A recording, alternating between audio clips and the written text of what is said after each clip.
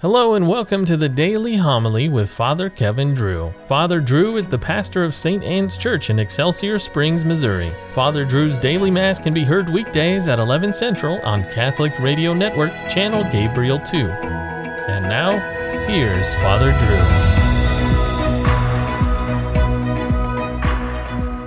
Drew. A reading from the book of Judges. There was a certain man from Zorah of the clan of the Danites whose name was Manoah. His wife was barren and had borne no children. An angel of the Lord appeared to the woman and said to her, "Though you are barren and have had no children, yet you will conceive and bear a son. Now then, be careful to take no wine or strong drink and to eat nothing unclean. As for the son, you will conceive and bear, no razor shall touch his head. For this boy is to be consecrated to God from the womb. It is he who will begin the deliverance of Israel from the power of the Philistines." The woman went and told her husband, "A man of God came to me. He had the appearance of an angel of God, terrible indeed. I did not ask him where he came from, nor did he tell me his name. But he said to me, 'You will be with child and will bear a son. So take neither wine nor strong drink and eat nothing unclean, for the boy shall be consecrated to God from the womb until the day of his death.' The woman bore a son and named him Samson. The boy grew up, and the Lord blessed him. The Spirit of the Lord stirred him." The word of the Lord. The Lord be with you. A reading from the Holy Gospel according to Luke. In the days of Herod, king of Judea, there was a priest named Zachariah of the priestly division of Abijah. His wife was from the daughters of Aaron, and her name was Elizabeth. Both were righteous in the eyes of God, observing all the commandments and ordinances of the Lord blamelessly.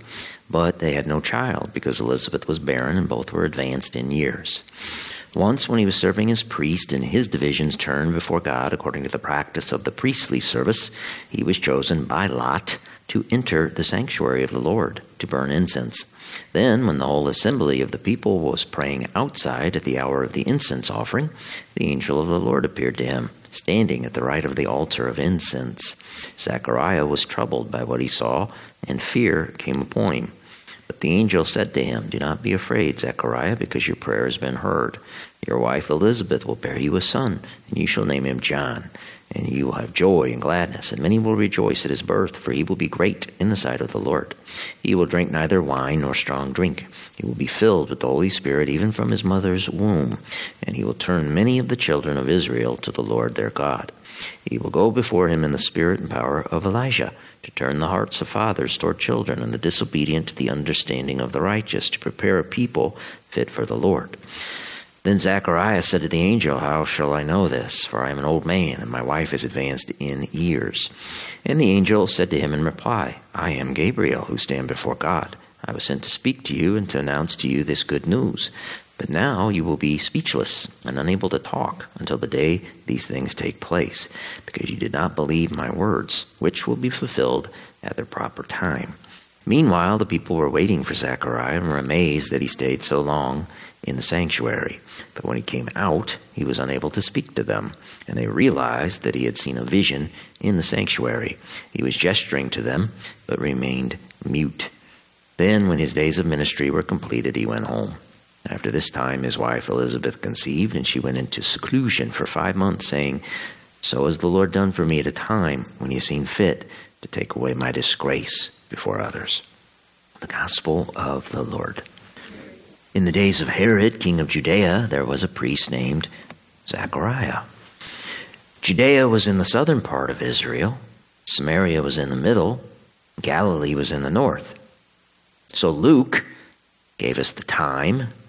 Herod ruled from around 40 BC to 4 BC, the place, and the people involved. He was recording history, real events in real time. Beyond that, Luke had a gift for seeing things that the other gospel writers did not. Look what he had Elizabeth say at the end of today's passage.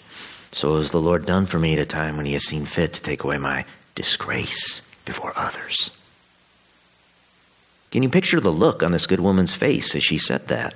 What a tender moment. The gospel writer Matthew was an accountant, and he wrote like one. He laid his gospel out for us in an organized, concise structure, his audience being the Jews in Palestine. Luke was a Gentile medical doctor. He was more focused on the human condition, on things like healing and mercy. Luke's prose then has a more sensitive touch to it. Think of the Good Samaritan or the prodigal son parables. Those are only found in Luke. Luke had empathy for the elderly Zechariah and Elizabeth. That couple, of course, knew the story from Genesis about Abraham's wife, the elderly Sarah, conceiving. They knew the story from Judges about Samson's older mother conceiving. But those people were great towering figures from sacred scripture. Perhaps that is why Zechariah doubted what the angel Gabriel told him. After all, he was just a simple elderly priest doing a mid-level job at the temple.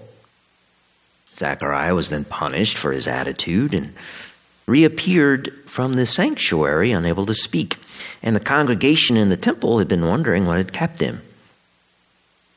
Isn't that interesting? The sanctuary in the temple was cordoned off. Only priests went in it. Why? Because they were more holy than others? No, not necessarily. The sanctuary itself was holy. You see, a sanctuary is the holiest part of a sacred place.